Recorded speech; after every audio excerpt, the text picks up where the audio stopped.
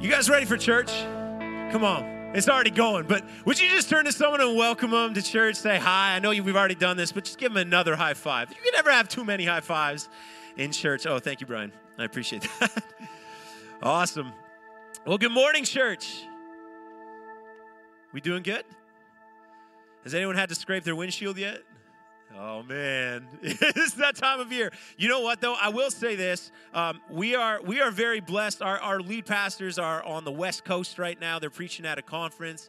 And we're very blessed when we consider all of our ministry friends and people that we know all across Canada that it may be fall here and it may be getting cold, but it's not Alberta. And we don't have any snow yet. We had some friends that had to cancel their service because of snow a week ago. All right? So anytime that you're like, I just hate fall, thank you, Lord, for the blessing of fall in Jesus' name. In Jesus' name. All right, turn with me if you got a Bible to the book of Hebrews. We're going to go there together this morning. We're going to get started.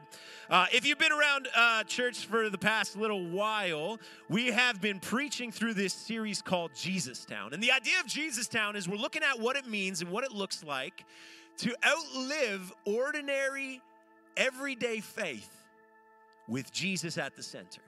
Now, that's really important, and if you've missed it, I encourage you to go back, listen to some of the sermons, because here's the thing. It's often very easy to build a faith that is actually like a self-improvement program.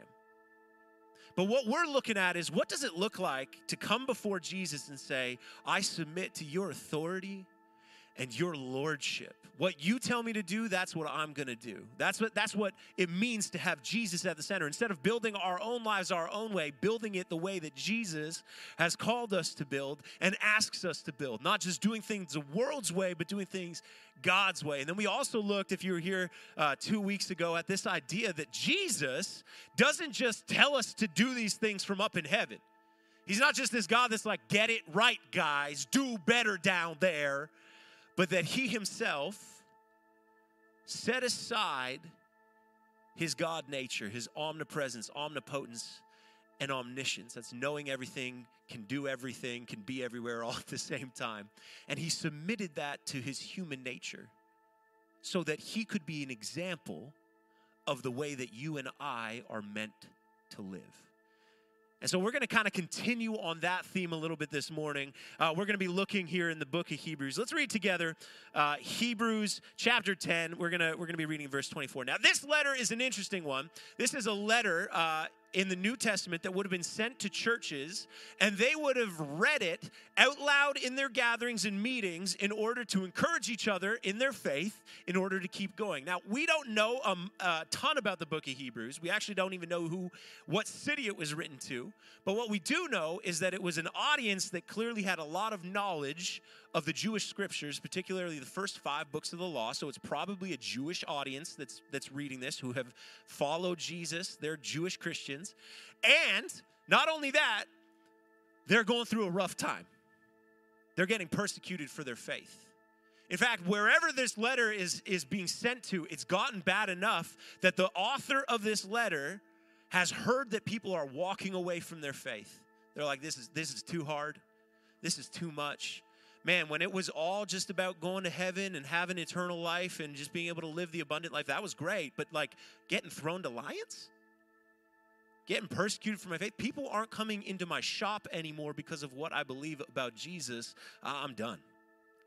And the author of Hebrews is writing this letter to be like, don't give up.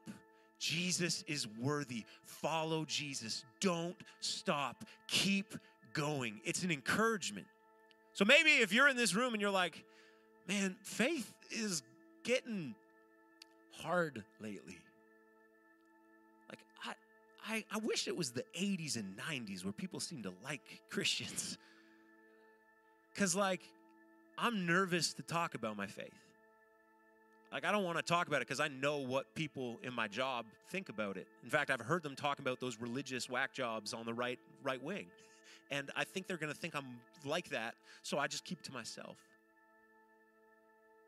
I feel like we can find some encouragement this morning in the fact that this is the letter written to people who are feeling exactly that, if not worse.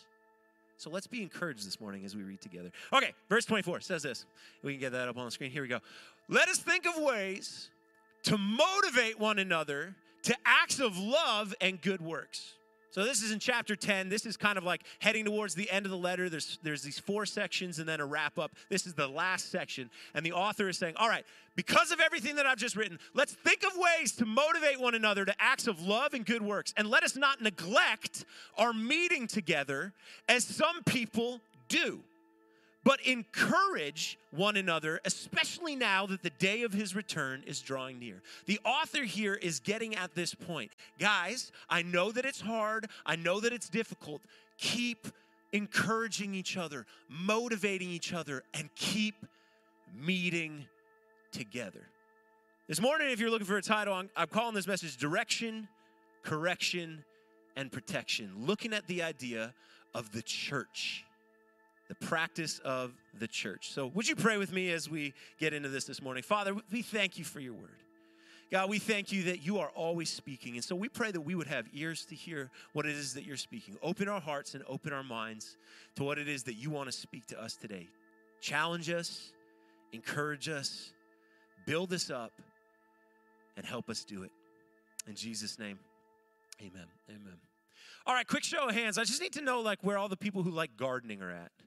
Where are the people you're like, oh, I just love getting down in the dirt and putting bulbs in the ground? You're a strange breed. I love you, but I hate gardening. Can we just be honest? Legitimately, I'm not good at it. And the thing is that I like what gardening gives me. I like the produce of gardening, okay? I love the idea of this is organic soil that we have, and we just pull it out of our own backyard when we want to make some tomato toast. We just cut a tomato, and I love that idea. I want that. I want nice cucumbers and zucchini. I want to grow my own lettuce. But if we're being honest, the amount of steps and work that need to go into that, I'm not about that life. So to clarify before I even get into my story this morning, I am not a good gardener. So for those of you that put your hand up, don't laugh at me, okay? So when we first bought our first home in St. Catharines, me and my wife, it was we had no idea what we were doing, man. We bought this house, and we were we got to paint, we got to renovate, it's going to be great. And I was like, hey, could you just we only had one car, so I had to do the work because we weren't paying someone to paint. Come on. So I was just drop me off for 2 or 3 days. I'll get all the painting done, and then I'll also start working in the basement on the renovation. And so basically, I got left at this house, and I just worked all day and all night. It was awesome. And one of the mornings that I was doing this, I'm lying in bed. It's probably 7 o'clock in the morning, and I hear this voice in my backyard. Now, we had owned this house for 5 days, right? And so I'm you're always wondering when you buy a house, who lived here before me and what were they into, and is someone going to come knocking, right? So this is my worst fears. Maybe you don't have that fear. This is my worst fear. And so I'm I hear a voice. I get dressed, right? I peek out the window, and there is a man on the phone in my backyard rummaging through my shed. And I'm okay. We're going to go have a conversation. So I grab a crowbar and I walk outside, right? And I'm 6'3", I'm imposing, all right? And I walk outside, and this guy's wrapped up his conversation, and he's just grabbed something from the shed, and he's turning around, and then he looks at me and he's and he said on the phone, I don't think anyone's home. And I was oh, I'm getting robbed? All right, okay. I got nothing, buddy. You're in for a surprise, except a crowbar. So I go out there, and I'm hey, how's it going? And we have a conversation where basically what happened is that the nice little old Italian lady who lived there with this beautiful veggie patch garden, they hadn't taken all of her gardening stuff, the kids. So it was one of the kids, and I was oh, I'm sorry for your loss. And also, did you make any extra keys that you happen to have on you? Because he had 2 sets of keys, and I was mm-hmm. And he's yeah. And so he gives it back, and he's hey, can I just take these trellises? And I was I don't even know what a trellis is. I don't know what a trellis is. No, it doesn't work. I was buddy, whatever. Yeah, just take the trellis, but please don't come back, right? Give me the extra key that you cut. And then I just walked down to Canadian Tire and bought a new lock, and we never talked about it again. But the thing is this, that I really wanted to have this garden, guys, was beautiful. She had fennel growing to make her own sausage, fennel sausage and garlic, and she had onions and lettuce and zucchini and cucumber and tomatoes and all that sort of stuff. So when we moved there, we were oh man, we're going to have a killer garden, right? We thought it was going to be great. The only problem is when you suck at gardening, it turns out that it doesn't just happen for you. So the next year, we gave it a really good shot. We got these little seedlings going, these little tomatoes, and we had them growing in one of those little hothouse things in the window in your house. And when they finally got to the point where they needed to go outside, I went outside and I dug some holes in this incredibly hard, weed-covered ground, right? And it was just it was clearly not going to work very well. But I was like, I really just, if I can have one thing work, it's the tomatoes. I just want some juicy, homegrown tomatoes. Does anyone know what I'm talking about? There's just something so much better about that. And so I was like, I want that. And so I planted it. And then I was like, I know what a trellis is now. It's the tomato thing, right? So I'm like, I wonder if there's any more. And I go back to the shed, and there was one trellis, and I planted 6 tomato plants. So I come back and I put the trellis around it, and basically, here's how it went. At the beginning, all of the plants started growing at the same pace. They all shot up. They all got leaves. They all started sprouting. And then, even a few weeks later, some flowers started to grow on all of these plants. And I was like, man, you don't need a trellis. This is going to be fine. Instead of just I figured out how much trellises cost, and I regret everything in this story. Just for the gardeners in the room, you're like, you are so cheap. Yes, thank you, I'm aware. So I eventually, this plant starts growing, and here's what happened a few weeks later. I start seeing this big kind of bush and these little red dots growing on the bush. Well, they're more like green, but some of them had started turning red. And I go over and I'm like, man, that's incredible. It worked, right? And they weren't ready yet. They weren't ripe. And so I just left it. But I looked at the plants that didn't have the trellis, and those ones weren't doing so hot. They were trying to grow along the ground, and the flowers that had come out, it wasn't really translating into fruit. It wasn't really translating into tomatoes. It was just kind of this vine desperately trying to live.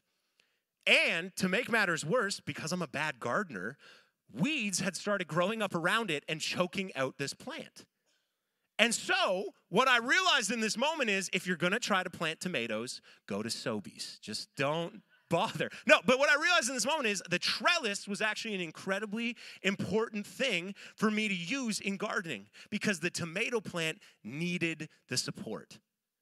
And when it comes to our spiritual walk and our spiritual faith, we live in a world that is quite individualistic.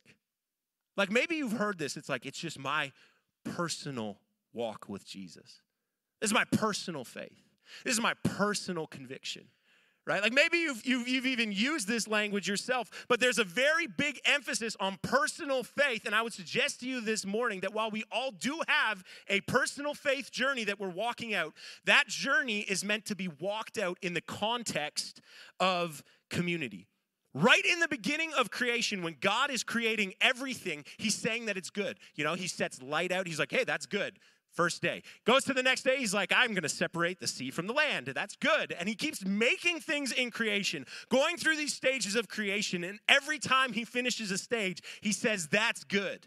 Well, God makes Adam, and he puts him there in the garden. He says, hey, Adam, you're going to take care of this garden. You're going to name all these animals. And all these animals go before Adam. And it says this, that God realized that there wasn't anyone suitable for Adam to be a partner. And you know what God says? That's not good. So I just want to frame this in context for you here. Right at the beginning, when Adam was in perfect relationship with God, doing the will of his Father on earth, no sin in the way, God still says it's not good for man to be alone. We require community like we require oxygen. It is a need on the inside of us that we cannot get away from. We are not made to do life alone. We actually need people. It's why solitary confinement in prisons is such a cruel and unusual thing to do to people. It's very difficult for them mentally because you're not meant to be alone. So when we're talking about our faith and we're like, oh, it's just my faith, my way, the way that I do it. I have my own personal faith. And sometimes I come into a room with other people, but this is my time to worship Jesus my way. And I don't like that song, so I'm not going to lift my hands. You see where I'm going with this? That's not the way that God designed it to be. It is meant to be done in the context of relationship. Even if you were in a perfect relationship with God, Even if you are crushing it on the spiritual disciplines, you're crushing it in your maturity with God, you still need community. How do I know this? Not only did Adam need community, but if we look at Jesus, remember, fully man and fully human, or fully man and fully God at the same time, outworking the will of his Father, empowered by the Holy Spirit. He's in perfect relationship with God, living this sinless life, and he still engages with community. Check this out in Luke 4, verse 16. It says, he went to Nazareth, where he'd been brought up, and on the Sabbath day, he went into the synagogue. So Jesus is going to church, basically. This is the Jewish gathering of believers on the Sabbath. They're going to read the scripture together. They're going to pray together and worship God together. Does that sound familiar? As was his custom. A couple weeks ago, we talked about how it was custom to go away and pray by himself. We talked about how it was his custom to engage with the Bible. But what we can sometimes do is we're like, well, do I really need church? Does it say anywhere that to be a Christian, you got to come to church? Well, I would suggest to you this. If we look at the model of our Lord and our Savior, he models for us as a man what he expects as Lord. So if Jesus was doing it, you better believe that you should do it too. If not from a place of obligation, from a place of wisdom. Guys, we are made for relationship with each other. We need to engage with community together. Jesus does this on multiple occasions. Matthew 9:35, he's going through all the cities and synagogues teaching, proclaiming the gospel of the kingdom. Mark 6:2 says on the Sabbath he began to teach in the synagogue. John 18:19, the high priests are questioning Jesus as he's speaking. Where is he? The synagogue. Luke 4:42, people are coming to Jesus and they want him to teach. And Jesus says, yeah, but I need to go to all these other synagogues as well. I need to be in community. I need to share it with people. Not to mention that Jesus had with him at all times 12 young disciples, except for the times that he was retreating to pray. He had 12 young disciples with him all the time, outworking their following Jesus together. Jesus models for us as a man what he expects as Lord. And the writer of Hebrews in this verse is saying, guys, this is what we need to do. We need to learn how to motivate each other to do the good works, to be like Jesus, and we need to gather together. Don't neglect that, as some people are doing. They're making it their own faith journey. They're making it like, well, I accepted Jesus, so I'm good. So do I really need church? And what the writers of Hebrews is saying is, yes, you do. Why? Why do we need church? Outside of the fact that Jesus models for it, which is a good enough reason in and of itself. But if you're like, yeah, but why? Why does Jesus model it for us? What's the rationale for me? The reason is because of this. Optional things becomes obsolete. What you make optional will eventually become obsolete. What you treat as optional will eventually become unnecessary in your life. Like, do I really need to show up at 10 a.m. and engage in worship together? Or can I just rock up mid-third song because worship is optional? You know, do I really need to sing with the other saints, responding to God for who he is and what he's done? Why am I not feeling the same kind of engagement in worship that I think other people are? Lack of connection might result in lack of fruit. Do I really need to talk to people before or after the service? I mean, like, I got some preaching in me, so, like, I'm good, right? And then we ask the question, like, why don't I feel connected? Why don't I feel like people in this church talk to me? Well, because you show up 15 minutes late and then you leave immediately and don't speak to anyone. But that's fine, that's fine. And I'm not trying to dig on anyone. What I'm saying is this, that what you make optional will become obsolete. So if you see the first 3 songs in the service as optional, yeah, you're going to go get a Starbucks first.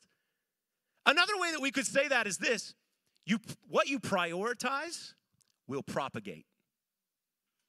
What you put your emphasis and your time and your effort into is the thing that you're going to reap in your life. So if you're like, man, clean house, that is a huge priority for me. Your house is probably going to be clean.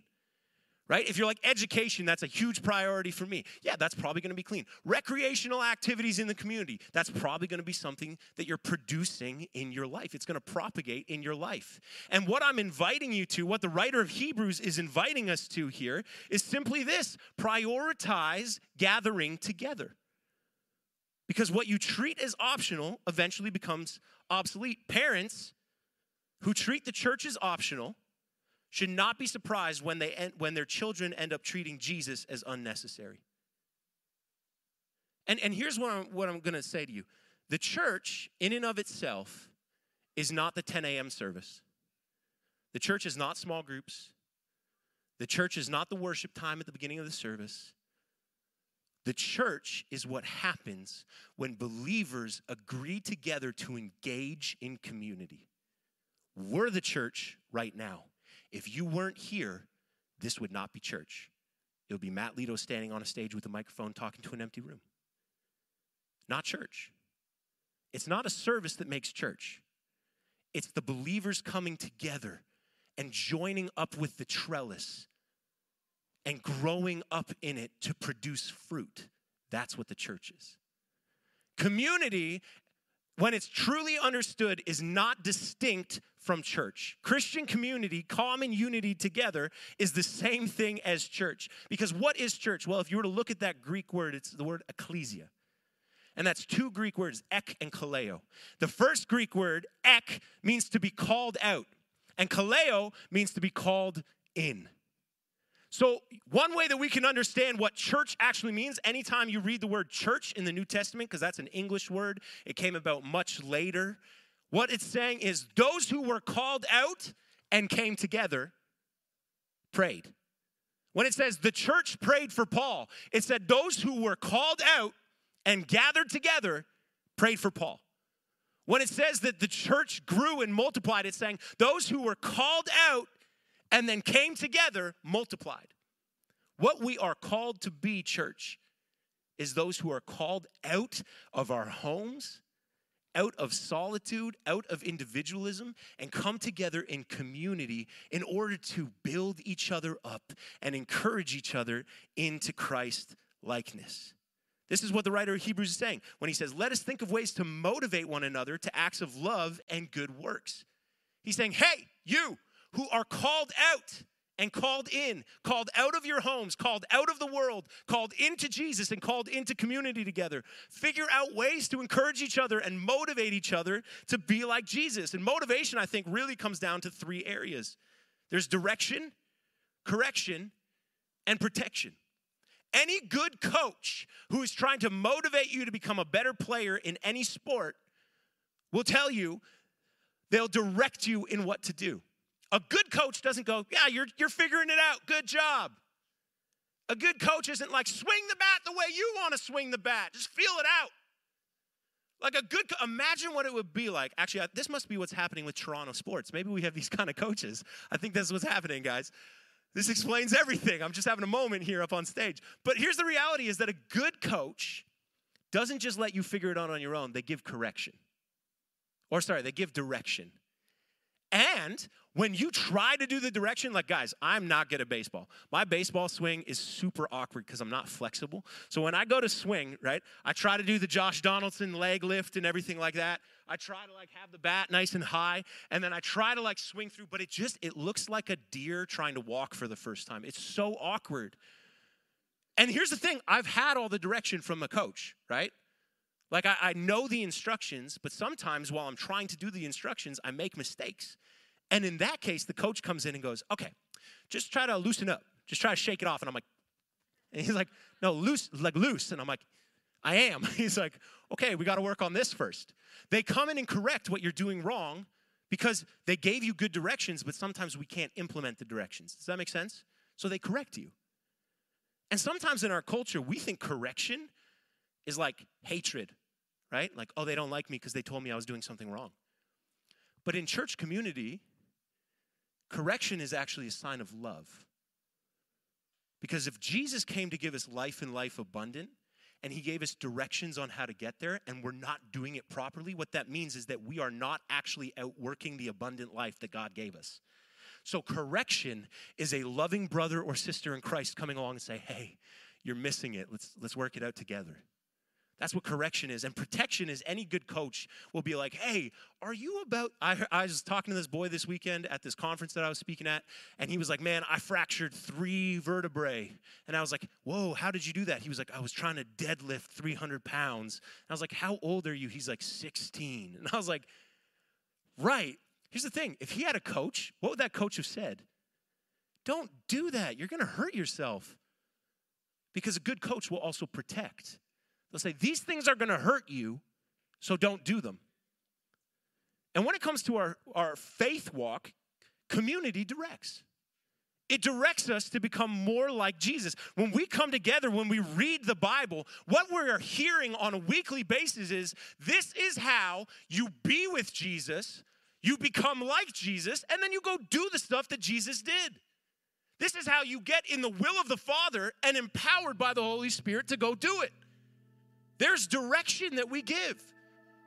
You know, the funny thing about that trellis when I stuck it in the ground is the tomato plant, when it made connection and contact with it, all of a sudden it knew where it needed to grow. It followed that trellis up. I've seen these pictures of these trellis wires that are kind of like, you know, wavy and they go up and everything like that, mostly with peas. You know, for a guy who doesn't like gardening, I certainly look at a lot of pictures of gardening. But here's the thing, is that the organic thing that's growing up follows the direction of the structure that's put around it. And here's the thing, it's not meant to just follow that structure, but it's a good starting point. And then what happens later in the season is you see that plant start to flower and start to grow, and all of a sudden the produce comes out, even outside of the structure. Church, the 10 a.m. service is not what makes church church. You being here in order to submit ourselves to the direction of Jesus and each other as believers, to say, hey, I love you. I want to motivate you. I want to encourage you. You're growing. You're doing so great. That's like the trellis that is helping us grow up.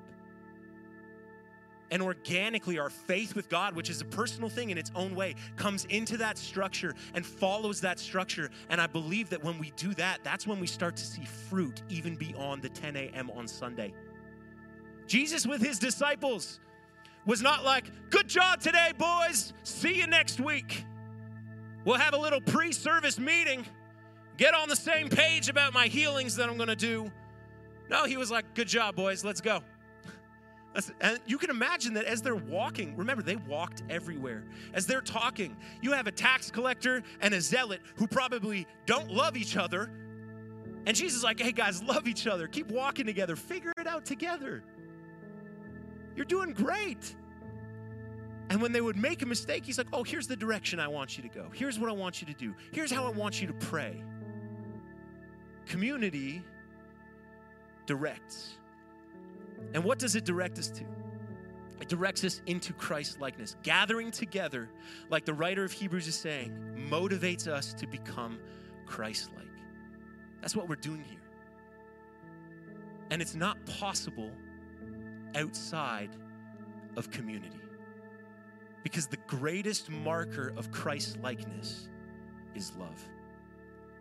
Love for each other. Love for our enemy.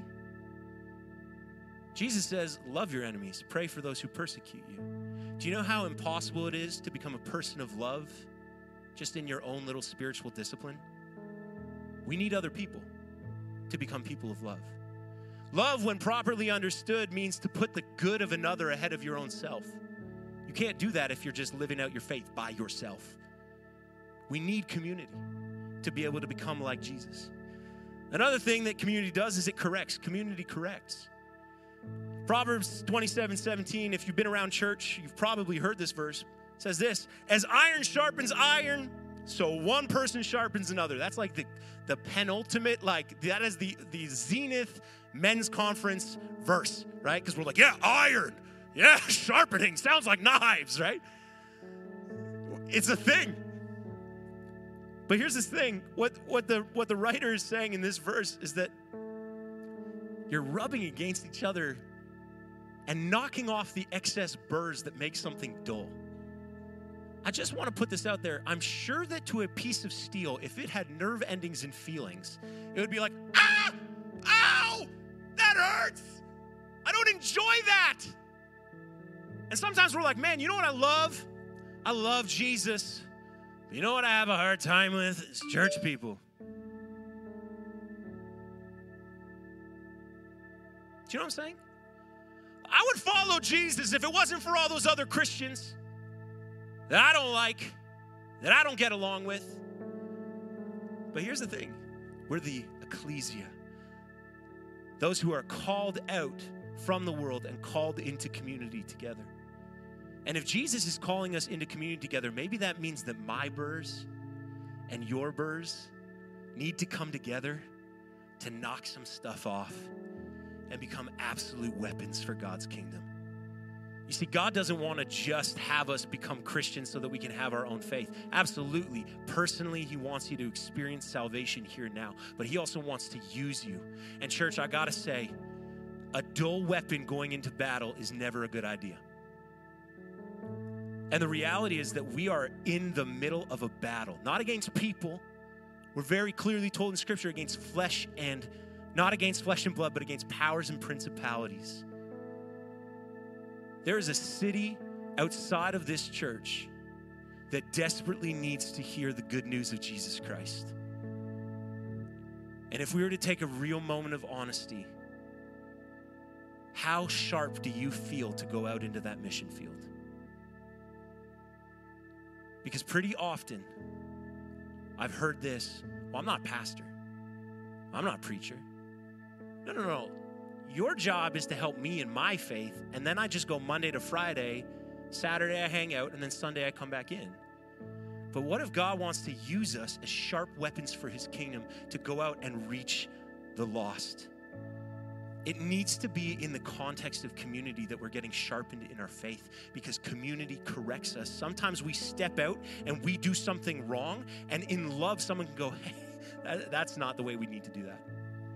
You know, the funny thing about my garden is that the tomato plant that was up on the trellis, it was really easy to spot the weeds. Like, I didn't say I pulled out those weeds, but they were easy to spot, right?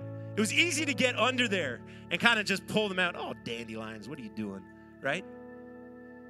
But the plants that were growing on the ground that didn't have the trellis, that weren't connected to the structure, that weren't actually, being lifted up, they were in the soil, in the dirt. The weeds had started growing around them and tangling, so that when I tried to pull the weeds out, it actually started hurting the plant. And sometimes when you get corrected in church, you're like, ow, that's hurting me. I'm being abused. That's church abuse. But sometimes it's because there's a weed, a lie of Satan that you have believed, which is causing you to have incorrect belief that needs to be brought back under the will of the Father and empowered by the Holy Spirit into the likeness of Jesus. And sometimes maybe the reason it hurts is because it's like, are we really connected to the trellis? Are we up out of the soil, or have we allowed ourselves to kind of get caught up in all the weeds? See, the beauty of community is that it's not like we're coming in and just like ripping on each other. M is not like being mean to me as my wife, but she knows more flaws than all of you. The way she brings correction is out of love, and the reason is because of this. You can see how this works. Correction ends up leading to protection. The correction of community is not about conforming to a certain way of doing things. If you think that we want you in church being transformed so that we can have more people who wear skinny jeans and Blundstones with comb-overs and they always wear jackets no matter the season. If you think we're just trying to make a bunch of Mike Miller, Nancy Miller, Matt Litow, Emily Litow clones, no one can clone you, so I didn't add you on the list. You're unique, bro. So tall. Here's the thing, guys. We're not trying to make anyone in our image. It's not about conformity and unity or uniformity in that way. The way that we do things is modeled after the way of Jesus, and it's about protecting us from falling into sin and error and the hands of the enemy. You see, Jesus triumphed over the rulers and authorities of the dark world. Jesus embarrassed Satan when he died on the cross and rose from the grave.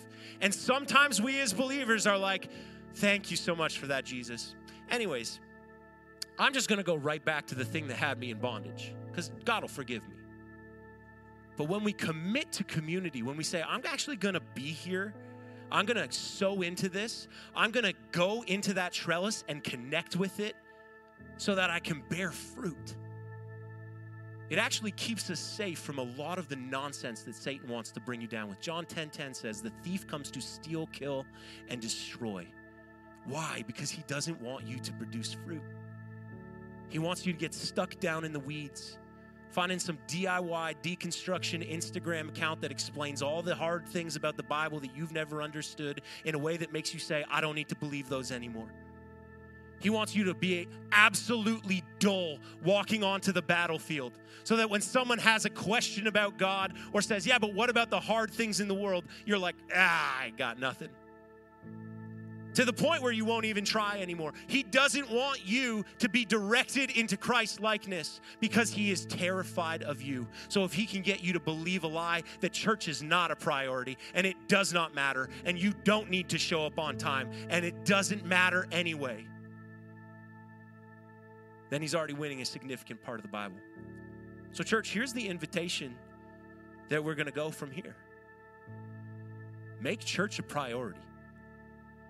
Because what you prioritize will propagate. Plug into the trellis of community. Look people in the eye in the lobby. Ask their story.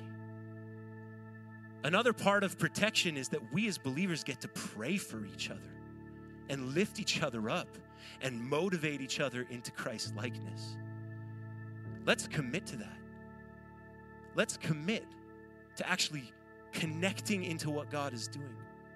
In the way that our Lord asks for it as the Lord, he modeled it as a person, and we need to engage with it the same way. I would encourage you, if you're not part of a small group, find a small group. If all the Nova groups are full, be like, hey, all the Nova groups are full. You want to just read the Bible together with a couple of other people? Because again, the structure of the church is there to help promote organic growth. It doesn't need to stay in the confines of a Nova small group or a 10 a.m. service. It's meant to go beyond that. But maybe as a starting point, I would just encourage you, make church a priority. Don't forsake gathering together. And I would also say this, make worship a priority. When we come in through those doors and we sing these songs, do you know what we're doing? We are speaking the truth of who God is and what he has done over each other and over our city. It's not Christian karaoke. It's a powerful spiritual discipline that is shooting a shot across the bow of the enemy, saying, we're coming for you. It's a prophetic witness over our city. So I would encourage you, show up 10 minutes early for church, grab a coffee, look someone in the eyes, and get in here and join in unity, declaring who Jesus is and what he's done. Once the preaching's over, once we head out those doors, look someone in the eye, have a conversation. Allow the organic growth of your faith to go beyond the structure of the trellis. So here's what we're going to do. We're going to sing again. Would you stand to your feet? And let's put into practice what I just challenged you on. Let's stand in unity, declaring the truth of God and what he's done. Come on, let's sing it out.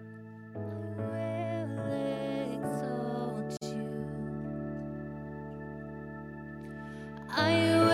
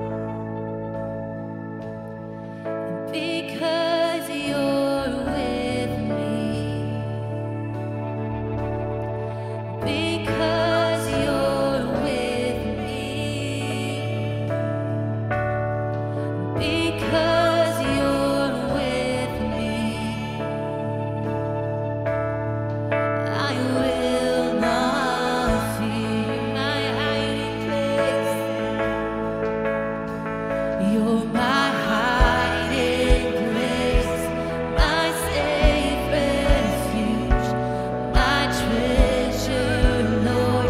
You are, you're my friend and King, anointed one, most holy.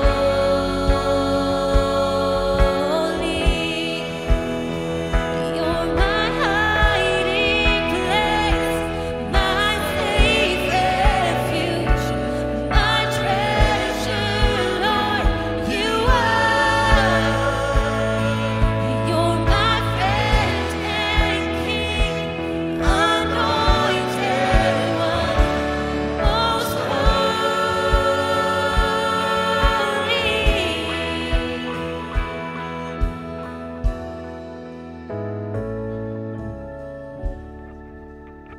So, Father, we say,